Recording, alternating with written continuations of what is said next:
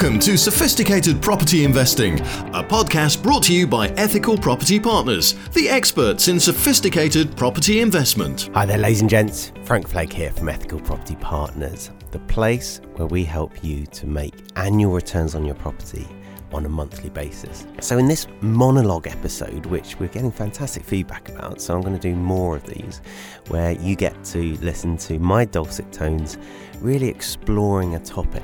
Today's topic is all about mortgage applications. Now, when I started investing in property, which was 2006, I think I bought my first property, I couldn't believe how easy it was to borrow £100,000. My mortgage broker at the time, Fred his name was, he was unbelievable, used him for quite a few years actually. I could phone him up, give him the address, number of bedrooms, and whether it was terraced or semi or detached, and basically he'd go get me a mortgage. It was that easy. The next thing I would see, maybe only a week later, would be a mortgage deed. The valuation would take place. I'd have to arrange with the letting agent or the vendor to let the valuer in, and literally I'd have a mortgage offer within 7 days, 10 days, 14 days. It was so quick, it was unbelievable and easy. The amount of paperwork required was so low. He would keep all of my details, so he would know what my salary was. He'd know, and I don't think you had to even declare how many properties you had. You might have had to. You certainly didn't need to give any more than the number of properties. It was just a small thing that needed to be done. Maybe slightly harder than getting an EPC. Maybe slightly harder than getting an EICR electrical certificate, but not massively difficult at all. It was a small thing, probably on a par with letting the property. I have just finished 2 days training with the England and Wales EPP partners. We do 2 full days once a quarter and then a day every month. And the first day we did, Monday this week, we did a whole day mastermind where we spent a really good chunk of time on every single partner's business, and we went around the table. Everyone had their pre-submitted questions that we'd all pondered, and then we gave as much value to each person's business. And one of the questions was about mortgages, and it was only in hearing everyone's experiences and really going into depth about what mortgage companies are currently asking for. And it's very hard to understand the landscape when all you have is your experience. But when you've got something like EPP, where there's a whole gaggle of us all doing the same thing, all applying for mortgages with different lenders, all doing sophisticated purchasing, all building portfolios rapidly, that you get a really good overview of the landscape, of the lending environment. And it was only in hearing all of the experiences that I realised that market, the lending market, has changed so much. It's now harder to get bridging finance than it was to get regular 25-year mortgages 10 years ago. It's so onerous. I've got a transaction at the moment, and when I was planning for this podcast, I was thinking, should I admit to this or not? But we have a list of values, and one of our values on EPP is open and honest communication. And so in that vein of being real and being congruent, I'm going to admit to you that I signed up, my team signed up. I've actually never seen the property, but my team signed up a property just over 12 months ago, and we are completing on that property this week. So that's taken just over a year to buy the property. It's unbelievable. It's got to be my longest transaction ever. The vendor has been very understanding. It's a testament to our systems, a testament to our level of rapport building and quality of communication that we've managed to keep the deal alive for that period of time. And it's largely down to the lenders. We've had problems with valuation. We've had lenders saying yes in principle and then changing their mind even though nothing's changed after they've seen the valuation. We've had valuers that are being, like, one valuer has said it's unmortgageable, Another one has said it's a commercial property, and another has said it's residential. But the problem is, you don't know what they're going to say. It's an unusual property, to be fair. It's separated out. It's a HMO. It's a 5-bedroom HMO, is what we were contesting. It's fully tenanted. We're buying it with tenants in situ, etc. But the valuers can't decide on what it is, and so you tell the lender that it's a 5-bedroom HMO. And then their valuer goes out and says, "Oh no, this is a commercial dwelling." In fact, we've had that's it. It's a residential. It's a 4-bed HMO with a commercial element to it. And it's like, how have you got that? Well, that looks like an office. Yes, it has an office chair and a desk in it, but it's not commercial. Doesn't have planning from commercial, etc. Then another one has gone out and said it's not a HMO, and it's like, well, there's 5 tenants in it. And another one has said, yes, that's a 5-bedroom HMO. But the problem is, each time you apply for a mortgage, it takes ages for the application to be approved. They ask loads of questions. The amount of data that mortgage lenders now want about investors who have a portfolio is unbelievable. So what I thought I would do is I would put on this podcast for you guys to give you a heads up on what lenders are now looking for. Because as entrepreneurs, we have a responsibility to our vendors, and I was talking about this on Monday actually, we have a responsibility to our vendors to make the process as smooth and as swift as possible. And that might seem a bit ridiculous given that it's 12 months that this particular deal has taken. But I can honestly say we've done our absolute best. We've absolutely tried our hardest. We've been on it. We had the legals done, in a really short period of time, and then have had to sit around. Then we've had to redo the searches because they only searches last 3 or 6 months, so we've had to redo them. Might have had to redo the searches twice. I think we now are on search indemnity because we didn't want to do them a 3rd or 4th time. It's just crazy. So what I thought I'd do is I would give you my take on what lenders are now looking for and what they're absolutely not happy to lend on, so that you can get your affairs in order, so that you can fulfill your obligations to your vendors, and of course not waste tons and tons of hours sorting stuff out when you have a live deal. Because the problem with sorting stuff out when you have a live deal is you normally will run out of time and the vendor will get fed up, or the vendor will be repossessed, or the deal will fall out of bed in some way. And so it's really important when thinking about mortgages that you set your affairs in order, ready to apply for finance before you've actually got a deal. And that's what I'm going to help you to do in this episode, so that when the deal comes along, you've got it all ready and you can literally bang it to your broker the same day. I've covered on the podcast previously that you need a mortgage broker. That's like property investing 101. Don't go and talk to your high street bank about getting a buy-to-let mortgage. That's just fraught with pitfalls. So go to a broker. If they're any good, they will take a look at the property on Google Street View. They'll ask you a ton of questions about it. Now, your broker's not being awkward. They are preempting the questions that the lender are likely to ask. So be open, be full in your answers, and then the broker can pick a lender who's likely to lend.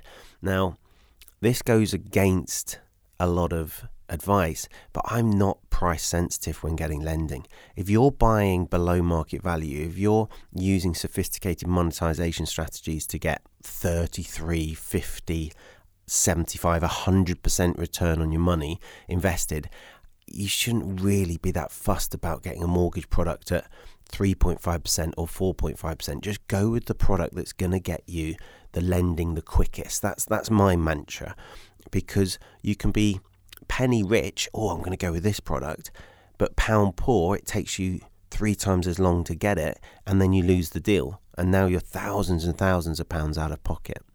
So in terms of what you need to have in order, you need to have your affairs in order, and you need to have the property affairs in order. You might go, well, that's the vendor's responsibility. No, your responsibility, if you're buying BMV, if you're buying in a sophisticated manner, is to have the vendor able to sell it to you as quickly as you're able to buy it. There's no point going, well, I've done my bit, Mr. Vendor. You've taken too long. If the vendor then pulls out the transaction, it doesn't matter if you're right or not. You've still lost thousands of pounds in the deal. So you have to have both sides of the equation ready to go. And of course, you can't sort out the vendor side until you've found the vendor and started the process. So the bit that you can start out in advance is your side of things. So what do they need to see? Well, first off, they're going to see proof of identification, so photographic driver's license or passport, pretty bog standard. Then they're going to need to see 2 recent proof of addresses. So you want to make sure all your bank statements are in hard copy. You want to make sure that you've got all those. They're going to want to see certified ID. So that is a colour photocopy of your passport or driver's license that a lawyer has signed and stamped to say, yes, this is a true likeness of the original. Now, you can go get those done now. You can go and get 3, 5, 10 of those done now. They'll normally charge for them, but it's much easier to get them done now. Those don't expire, by the way. Those are good for as long as the document is good. So you could go get all those done now, and then you've got them ready to fire off. Your proof of address, they do expire. You need them within 3 months typically, apart from your council tax bill. That lasts 12 months because it's an annual bill. So you can have those ready to go, and if they keep dropping into through your letterbox once a month, then you've got your most recent ones to show them. So that's the basic stuff. Now we're coming to the next bit. The next bit is they want to see how you live from a financial perspective. And they're wanting to see normal, or vanilla, as I like to call it. So what does normal look like? Well, normal looks like a bank account with your main income source coming into it. Can be a salary, can be a dividend from your company, can be a wage from your company, can be income from property, although I'll come back to that. And then they want to see you living on that money. So they want to see a mortgage going out for where you live, or rent going out. They want to see gas, electricity. They want to see petrol, food. They want to see you living out that account. If you show them an account that doesn't have that living expense going through it, income and expenditure, then they're going to ask to see that account where you live from. So that's the first thing. Second thing is, if you show them all that on a credit card, which is fine, make sure that when your broker puts the application in, you disclose the correct balance on the credit card.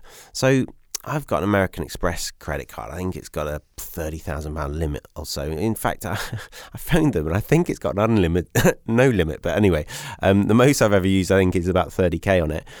That is a big amount to a mortgage lender. So if you say that you've got a £5,000 balance on your Amex, and then show them the statement 3 weeks later and it's got a £20,000 balance on it, they're not going to like that. That's not normal. That's a big change from what you declared. So be really aware of this. Be really aware of what you're going to present to them, and that it tallies with your answers. Now, there's nothing fraudulent about that. There's nothing even incorrect.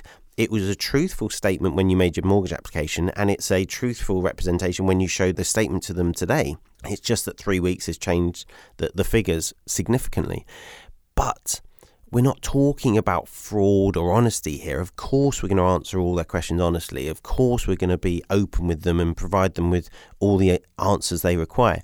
But what we're talking about is answering their questions and providing them with the evidence they require in such a way as it makes it easy for them to approve us. That's what we're talking about. So making sure there aren't any inconsistencies, making sure we show them the right account the first time so they don't have to ask again.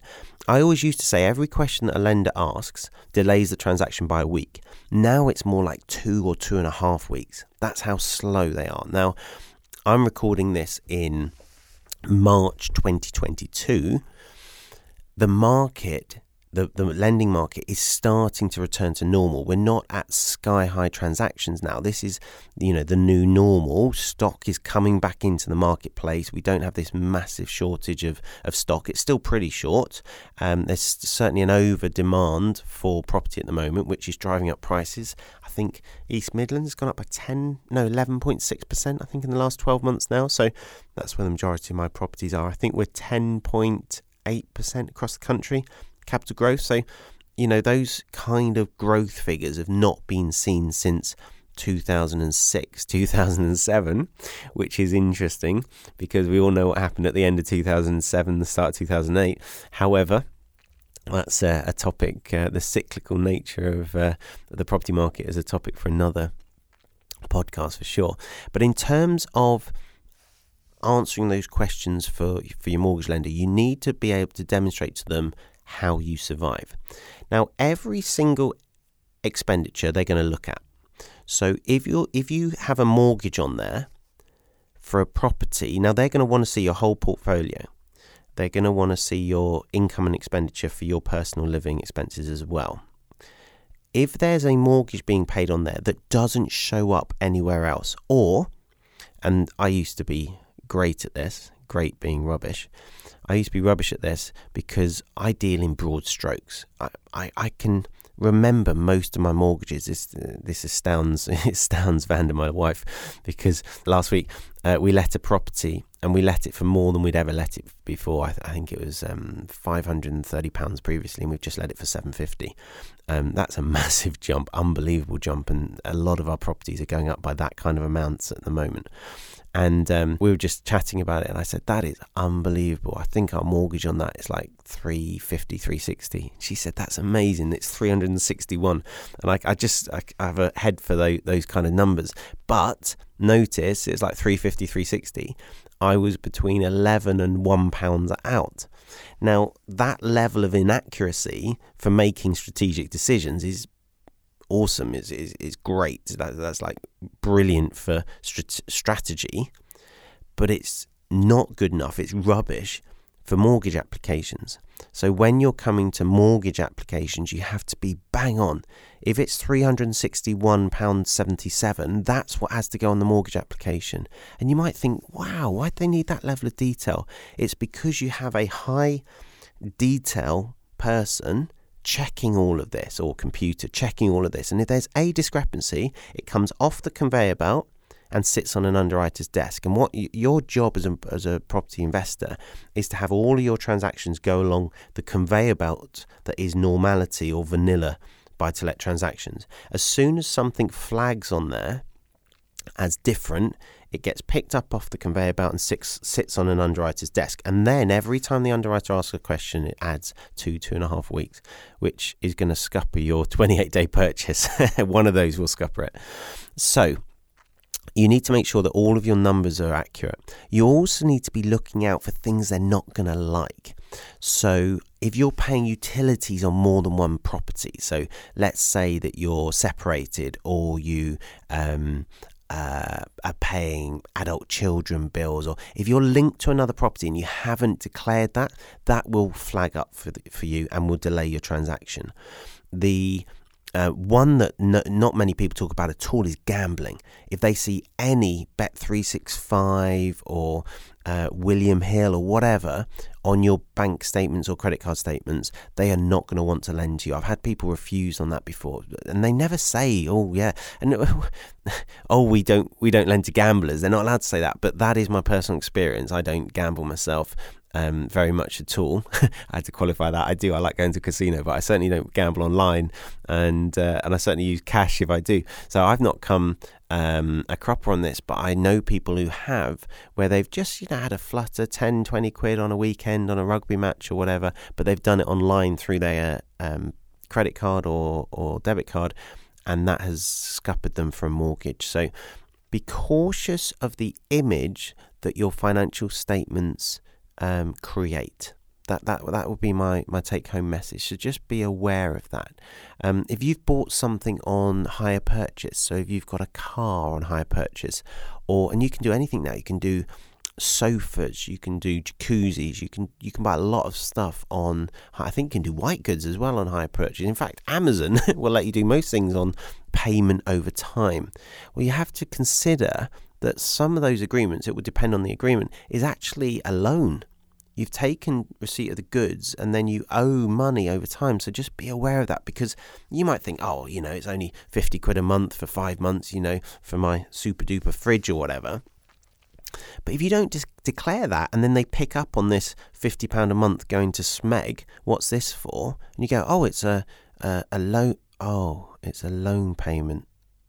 You didn't declare that lending, did you, Mr. Smith? And all of a sudden, like, the underwriter thinks that you're dodgy, or this isn't a vanilla one. What else are they not being completely truthful about? And it was a completely honest mistake. You didn't even think of it as a loan. You went through all your mortgages, you went through your car payments, and you thought that you were being completely open and honest. But now all of a sudden, they're frowning on your transaction. So be really careful about the expenditure, but be equally careful about the income.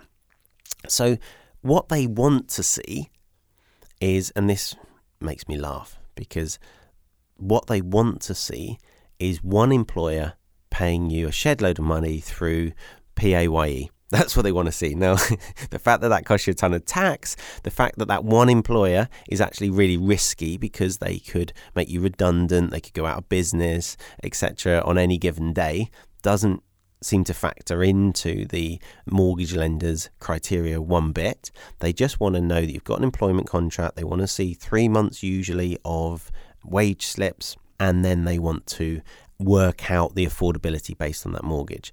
That's for a personal mortgage. For a buy-to-let mortgage, they just want to see that you're above the threshold, typically 25, 30 grand, anything above that, and they'll be happy. The majority of lenders will be completely happy. Some lenders will lend on lower amounts, but that will get you access to the majority of the market.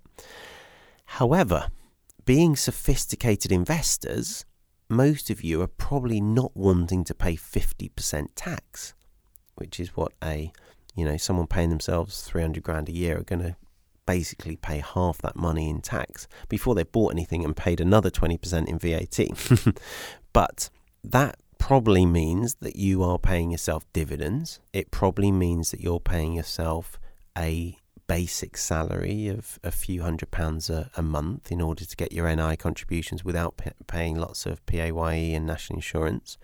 And then you are taking the rest in dividends. That's probably how you're paying yourself. You might be taking some money in capital gains, especially if you're being smart about it. I make sure I sell a property every year that I've held for a while, so that my wife and I can take £25,000 tax free, because the government very generously gives us a £12,000 capital gains tax allowance every year. So there's 25 grand tax free straight away. So long as you've held that property for a while, you can't buy one today and sell it next month, because that would be trading, that would be income. It counts as a capital gain. So I just make sure I buy one every year and sell one every year, and that's a nice tax-free income. But the mortgage lender won't count that. They won't want to see 25 grand coming in January and then you live off it for 5 months, 6 months.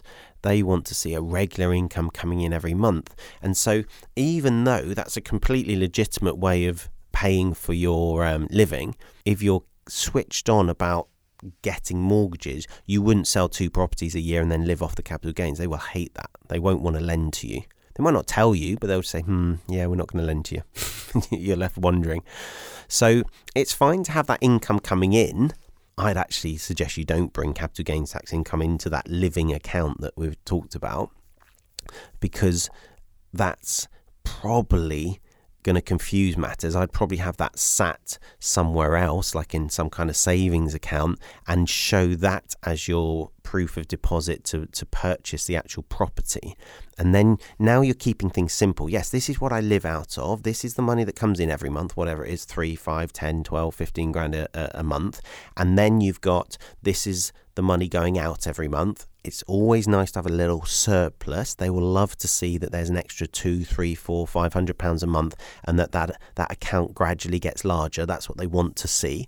And again, you might think, well, this is, I've had people say, this is really dishonest, Frank. You're creating an image.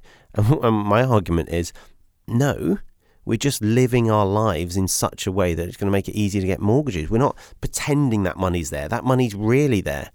But rather than take it out and go pop it in a savings account and make that account look really confused, or make it look like we're having to keep topping it up from savings, have that account on its own show a really positive, in control, stable way of living. That's what I'm talking about. And so the income streams that they would like to see are regular ones. Now, the problem is regular income as dividend can easily be classed as salary by HMRC. So you've got a bit of a balance there to strike. But that's what you're looking for, and your accountant can advise you on that. They are likely to ask for an accountant's letter anyway to prove that your dividends are affordable by your company. So you can even have that letter ready, or have prepped your accountant to be ready to write that letter when they ask for it, if they ask for it.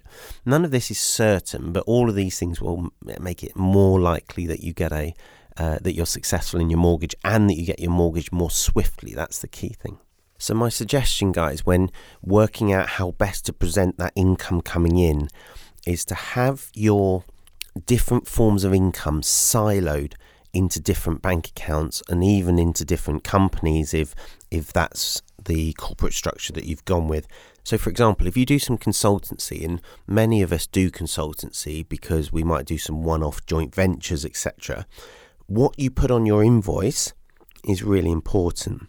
So if you are in a joint venture with someone, but the property is held in their name, you probably don't want to put that property down on your portfolio spreadsheet that goes to the lender, because they do check land registry and they will want to see the mortgage being paid, etc. Now, and this again is, well, we want to answer truthfully, but we don't want to answer in such a way that creates a massive headache for the lender and a massive headache for us. So let's just describe a fictitious situation. A person, and I'm being deliberately vague because how you describe this situation will impact on whether the lender likes you, wants to lend you, or is suspicious of you and doesn't want to lend you, but the situation is the same. So you have a property, let's just keep the numbers easy, 100 grand property that makes you £200 a month and has got £30,000 equity in it. Now, it's held in another person's name, but you are entitled, when the property is sold, to 50% of the equity, and you are paid half of the cash flow, half of the positive cash flow every month. So you get £100 a month. Now, you could describe that as, well, I own half this house. But if you put that on your portfolio spreadsheet, for starters, it's going to really confuse them, because you've got £50,000 house, £15,000 equity, £100 a month coming in. So they're going to ask to see, or they may ask to see, well, where's the mortgage payment? Well, there isn't one, because the person owns the house, pays the mortgage. Well, where's the rent coming in then? Well, there's no rent coming in. I just get the split of the profit, £100. You can see how you can very rapidly go down a rabbit hole, and it's non-vanilla instantly, and now all of a sudden they think you're lying, and it's not very clear at all. However, if you consider that same situation, you don't own the house at all. Legally, it's owned by this other person. You can call them a joint venture partner. You can call them a future vendor. You can call them whatever you want. And if you're thinking, well, no, I need to call them whatever's on the paperwork. Yeah, but you decide what goes on the paperwork. So when you set this deal up, you can put down on the paperwork whatever you want to call them. And so they could even be a vendor that's selling the property to you in the future. So you don't actually own this property. Now, if you're thinking, oh, I'm not sure about this, Frank, bounce it off your conveyancer, bounce it off your mortgage broker and say, look, this is the situation. I'm about to do this deal. How best shall I structure it in order to be able to get mortgages in the future? And people often they think about the deal on its own, and a solicitor, especially a corporate solicitor, will only think about this deal and protecting your interest in this deal. An accountant will help you with the tax now on this deal and in the future, but the accountant won't be thinking about you getting a mortgage in the future. That's you need to bring all these aspects together. So another way that would probably be more attractive to a mortgage lender, is probably going to help the mortgage lender to understand the situation in its simplest form, is for you not to put that property on your portfolio spreadsheet, because legally you don't own the property. And depending on the paperwork, you don't even own an interest in the property. And that £100 a month can go into a separate company it could be the same one that the capital gain goes into. And you might be thinking, well, how does that capital gain go into a different company? Surely the capital gain goes to wherever the property, whatever entity owns the property. I'll come back to that in a moment. And that £100 a month is just invoiced by the company as a consultancy or whatever you want it to be called, because that's whatever you've set it up as in the start. So now all of a sudden you've got a company that just has this £100 a month dropping in. And of course you might have multiples of these. I probably have 20 or 30 of these JV agreements that I've built up over the years, where money just drops in every month and someone else manages the property, someone else is the legal owner of the property, etc. And so now that company can just pay me a dividend every month and a salary every month, and it's a lot simpler. What you don't want is all these £100 and £200 coming into this living account, because then it's going to look really complicated to the mortgage lender. And you might think, oh, what difference does it make? A massive difference practically, no difference in terms of numbers, no real difference in terms of complexity, but practically when you present your bank account to the lender, they might want to look at your company bank account. That's fine. You can show them these are all different clients that are paying you on a regular basis similar amounts of money, and they might ask to see invoices. That's fine. You can invoice the owner of the property for the £100. That's no problem at all. And all of a sudden it becomes much more simple, much simpler, much more vanilla. I talked about capital gains. If I own a property personally and I sell it, and I want to utilise my capital gains tax allowance, then I need to receive that capital gain personally. So I want to take my £25,000, £24,000 into a personal account, and then I need to declare that on my personal tax return at the end of the year. Simple. However, any surplus profit above that amount, there's no point in me taking that into my personal account, because I'm going to get taxed on it at the prevailing capital gains tax rate, so either 18% or 28%, depending on your low or high rate tax or basic or high rate tax bracket. So rather than pay 28% capital gains tax, you might choose for a company to charge you, a company that you own, to charge you an estate agent fee. And that can be quite a large amount depending on how much work that company's done. So if that company has done viewings, and of course you work for that company, right? So you can do the viewings, you can do the staging, you can do the negotiation, you can do the chain chasing. That can amount to tens of thousands of pounds. That company can invoice you as part of the transaction for, let's say there's a £45,000 surplus, you take £25,000 tax free, and then if your company invoices you £20,000, you've now got that money into that company. That company will pay 19% capital gains tax unless it has expenses to offset against it, which it may well have. And that company can now pay you a dividend or can invest in property itself, etc. Now, we're getting into quite complex tax affairs. I'm not an architect, neither am I an accountant. You need to run this by your own accountant, but there are ways, completely legitimate ways, of having money go into different companies so long as you have the paperwork correct. So my take-home message to you guys is do this in advance. Set your own mortgage application landscape, your own mortgage application documentation up in advance. So when the property comes along, you're ready to rock and roll. Now, when the property does come along, what do you need? Well, you need to make sure that it's a vanilla property, which is unlikely given that it's, sophisticated property investing that we're talking about. But make it as vanilla as possible. So and you can do this on behalf of and you might say, oh, it's the vendor's responsibility to have a gas safety and ASTs in place. I do all of that for my vendors. So if they've got old ASTs that they can't find, no problem. Sit down with the tenants and sign new ones, and then give them new ones. If and especially if the paperwork's weak and you're going to inherit the tenants, sign them up on new ASTs. gas safety certificates, get a new one done. EPC, check it, make sure that it's the minimum level required. Soon to change by the looks of it. It's creeping upwards, it would seem, in the next few years.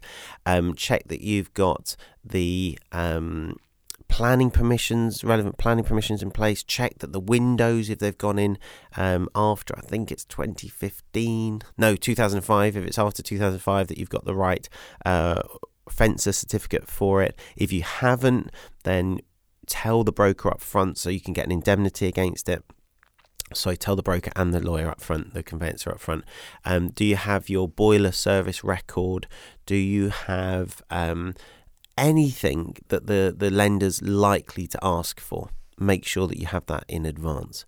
Now, if you've got all that ready to go on day one, that's going to accelerate the buying process so much. It's going to make it so much easier for you to buy this property and get lending on it. It doesn't mean they won't ask you crazy questions. And one of the hardest decisions that you'll make as a property investor is when to cut your losses, give up on a mortgage lender and go with a new one. And in my experience, normally people do it too late. People hang in there and hang in there and hang in there when they should start again. Now, the interesting thing on that is there's nothing to stop you applying for 2 mortgages at the same time. To the best of my knowledge, there's no rule against that. And if you've got a deal and people go, oh no, I'm not doing that, I'd have to pay for 2 valuations. Well, if you've got a deal that's going to make you 50 or 100 grand and a valuation costs you 500 quid, you can often get free legals. Sometimes you get free val. Crack on with 2. Get one going and do another one, so that if the valuers, now I would always go with different valuers, so check that the lenders are not going to use the same panel, because you could end up with the same valuer going out twice, and he's the one that says, oh, this looks like a HMO because it's got locks on the doors. And it's like, no, they've just got locks on the doors from historic. I'm going to let this as a single AST. Well, I'm going to decide it's a HMO. There are some really subjective decision making that goes on with RICS surveyors. And that can cost you literally tens of thousands of pounds. So there's nothing to stop you doing 2 applications at the same time, or starting with the most likely one, but being ready to go on the second one if there's a problem. And if your broker says, no, I'm not doing that, no problem at all. Instruct another broker on the second mortgage and see which comes through first. Always, of course, pay both brokers. You don't want them getting upset because you've pulled the plug. But I'm just trying to give you an insight, guys, into the fact that these brokers, lenders, conveyancers are having to be so diligent now, so pedantic, and it's pointless getting upset about it. I'll be honest, I struggle with the level of detail they now require, and so I partner with people. Vanda, my wife, she's a corporate lawyer by training. She worked for years as a corporate lawyer. She's great at filling all the forms and not missing anything. I partner with JV partners where they're buying the properties so that they can do the mortgage application, so I don't have to sit and fill in forms. I'd rather go and meet with 3 vendors, do 3 deals, and take half the profit from each and have someone else do the buying and the management for me, which is how I typically JV, and am now building my portfolio because I don't really want to spend hours filling in the forms. And what I have found, and this is interesting, is it's a hard thing to delegate to team, because you have to give them access to every single financial detail in your life, and that requires a massive amount of trust. Plus, the stakes are really high. You can't afford for them to make mistakes. Plus, it's constantly changing. So the application this month is not the same as the application next month, because you've bought a house, you've sold a house, your income's changed, your proof of address needs updating. So I think it's £1,000 an hour task that you need to retain, you or your spouse or your business partner need to retain. And it is one of the last things, if ever, that you're going to leverage and delegate. Guys, I really hope that's been a valuable episode for you. There is so much to it. I could talk all day on it, but hopefully I've given you some insights into what you need to do to make this it's now the hardest part of investing in property is getting long-term mortgages. How to make that part of the process smoother, how to make it more reliable. If you've got questions, don't hesitate to contact us. You can drop us an email, you can jump on the website ethicalpropertypartners.com, and in the meantime, guys, happy investing. Sophisticated Property Investing, a podcast brought to you by Ethical Property Partners, the experts in sophisticated property investment.